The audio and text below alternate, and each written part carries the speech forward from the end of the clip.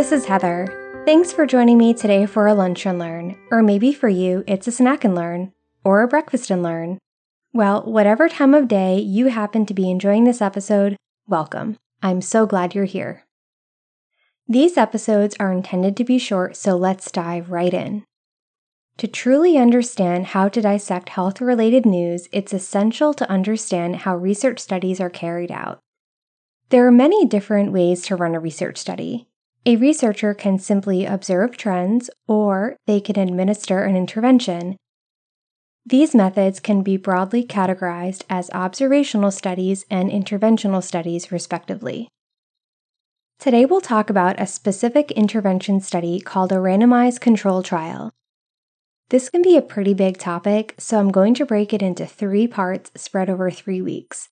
It would be absolutely disastrous on my part to overwhelm you and lose you so soon.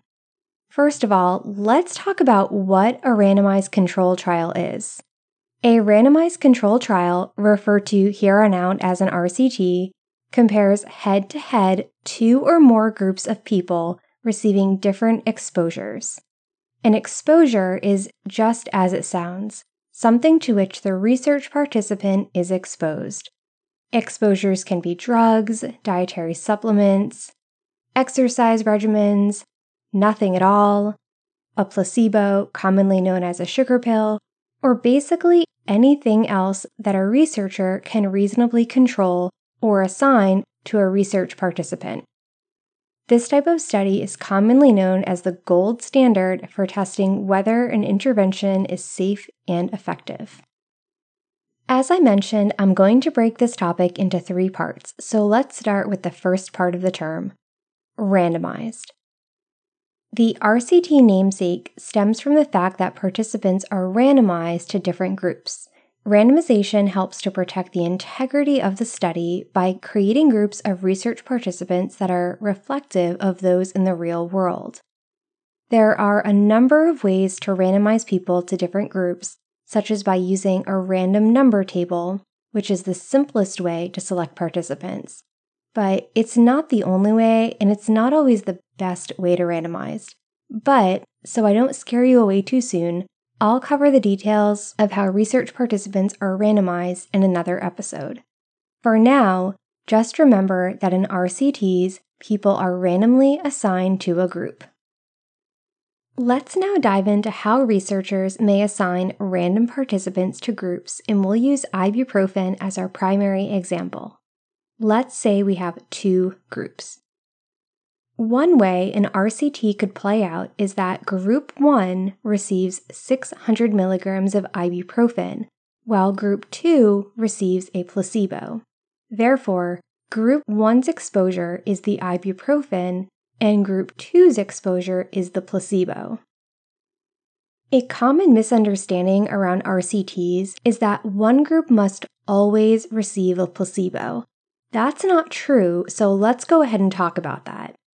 In another example, a researcher could assign Group 1 to receive 600 milligrams of ibuprofen and assign Group 2 nothing, not even a placebo. In this case, Group 1's exposure is the ibuprofen and Group 2's exposure is nothing. They're not exposed to anything at all. In the third scenario, a researcher could compare 2 different active pills against one another. So, for example, Group 1 could receive 600 milligrams of ibuprofen, and Group 2 would receive 650 milligrams of acetaminophen. In the final example, a researcher could compare 2 different doses of the same intervention by assigning Group 1 to receive 600 milligrams of ibuprofen and Group 2 to receive 800 milligrams of ibuprofen. But it doesn't stop there. In these examples, I've assumed that the researcher is studying only 2 groups. There can definitely be more than 2 groups, such as if a researcher wanted to evaluate the effectiveness of 600 milligrams of ibuprofen versus 800 milligrams of ibuprofen versus 650 milligrams of acetaminophen versus a placebo. That would be 4 groups. This could also be done with 3 groups if you eliminate the placebo or the acetaminophen group. Before we move on, let's do a quick recap. An RCT involves assigning different groups to different exposures. This assignment is done randomly. The exposures can be a variety of things, from drugs and vitamins to placebos and nothing at all. At the end of the study, the effectiveness of the exposures is compared head-to-head with the other exposures to answer the question, is one better than the other, or do they work the same?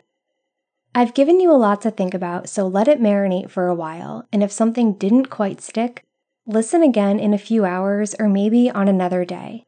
Before you listen to part 2, be sure you have a solid understanding of how research participants are assigned to different groups and exposures. I hope you found this information helpful. If so, please share this episode or the entire podcast series with a friend. You can also rate, review, and subscribe so you never miss an episode and so you can help others to find the show. You can also find the show on Instagram at Dissected Health Pod, or you can join the Facebook group, also at Dissected Health Pod. If you have helpful feedback or questions, or you have an idea for something you'd like me to discuss in the future, reach out to me via the contact page on my website, dissectedhealthpod.com. Thanks again for joining me today. Enjoy the rest of your day.